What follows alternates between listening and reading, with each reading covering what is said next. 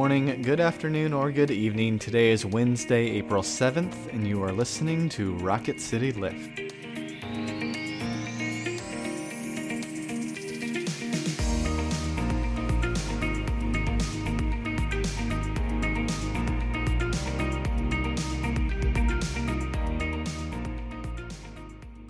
Hello all, welcome back to Rocket City Lift. I'm Brett Goodeman. And I'm Tara Bolger. We come to you 3 times a week and bring a bit of a spiritual lift to your day.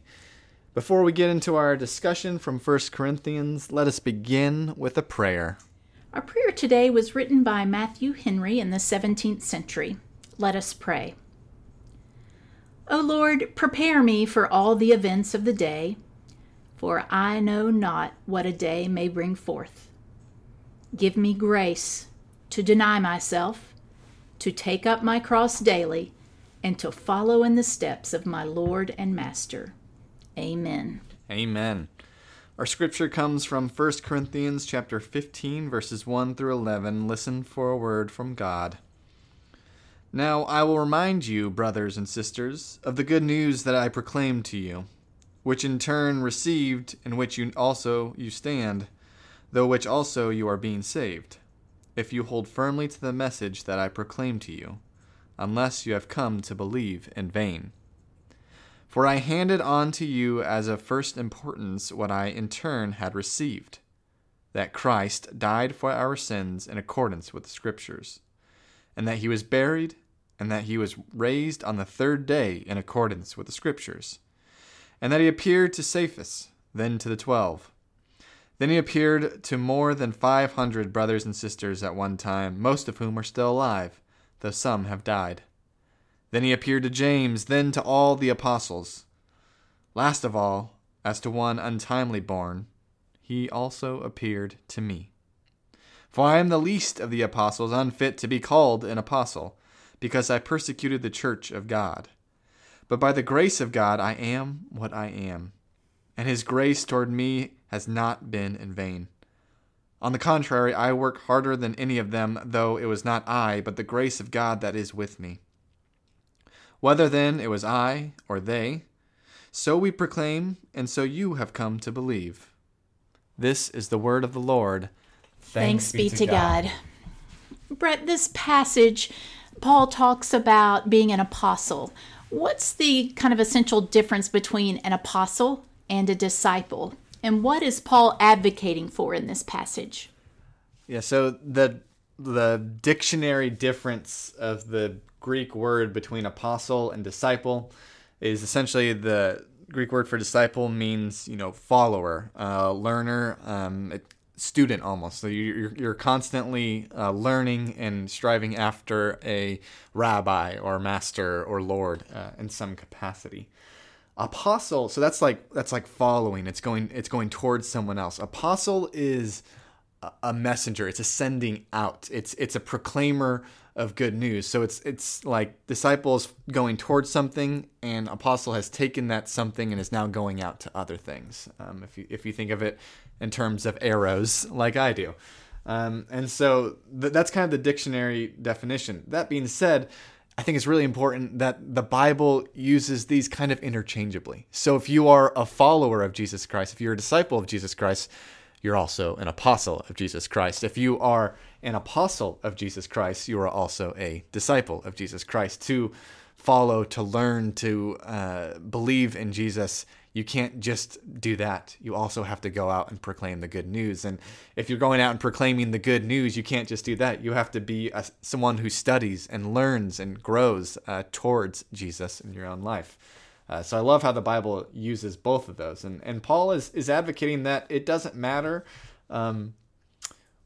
when your discipleship came, what your life looked like before then.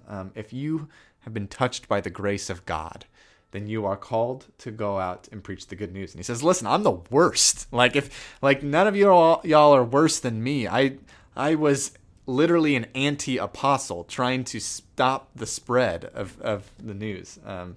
Yet the grace of God touched me and is using me anyway. Mm-hmm. What do you think? Yeah, I do think that discipleship and apostleship should be paired together. I think that it isn't always the case, right? I mean, I think we know that there are people who feel like their faith is only contained within themselves. But I do think Paul is very clear that if this is your belief, you should be telling others. If I believe that Jesus rose from the dead and that I am forgiven and offered grace, why in the world would I want to keep that to myself? And so I think that's really interesting. This is also a statement of faith, right? It's like a reminder of what the story is. This is what happened, and this is what happened. We know this is true. How can you not be out saying that? But I just wonder, what do you think about the idea?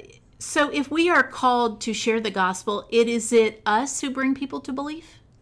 Yeah, I love what Paul does here. I think it's kind of subtle, but he's saying, I think how I read it is he's saying it is the grace of God that changes people's lives. It is not me. That being said, I still work really hard for it because that's what I'm called to. Right. So on the one hand, it relieves pressure. On the other hand, it doesn't relieve a sense of call. It's not all on you for someone to realize what the grace of God looks like in their life. Your job is to tell the story and to work hard at it, and to not be flippant about it. But this is something that matters, and so you should try. But ultimately, if you are like me and your anxiety and self-doubt are sometimes bigger voices than they should be,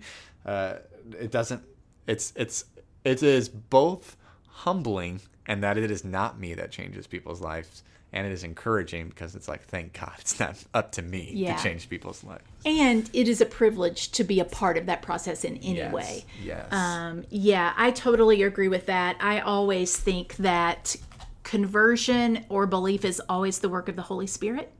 And I also believe, which I think is what Paul is saying here, is that, the Church of Jesus Christ deserves the very best. It really does. And so now I'm lucky that the Church of Jesus Christ will settle for me. You know what I mean? But I do think, as far as how I work and who I want to be, I do think that it deserves the very best. Yeah, we've talked about this in planning sessions and what we want First Presbyterian to be like, and there's different theories and ideas about how to reach out and how to do programs and things like that. And I feel like you and I are constantly coming back to, like, let's do maybe a little bit less, but let's make them do it better very well. Let's do them very well for Jesus Christ. Let's not just shotgun blast and kind of whatever we throw out, hopefully it sticks. But God has called us, and we all have gifts to contribute, and we want to empower, because those sometimes, I'm called to help with hospitality. I can't cook worth a darn, so I'll help organize that, and some of the men and women who are incredible cooks. And that doesn't mean I don't participate, but it means that we can find where we are called to in that specific ministry. Yeah, I sometimes think that a church's desire to overprogram, to offer something for every single person, is because they've forgotten the power of the gospel. Yeah. I really think telling the story of the gospel, simply, plainly, and true, is more than enough every day. So that's what I shoot for. I think you do it pretty well, Tara. As do you, my friend.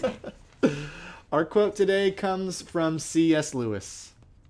He says, "I believe in Christ like I believe in the sun, not because I can see it, but by it I can see everything else." That is actually printed in my office at home. I was going to say, I'm looking around. Thank you so much for joining us. I hope you'll come back again on Friday.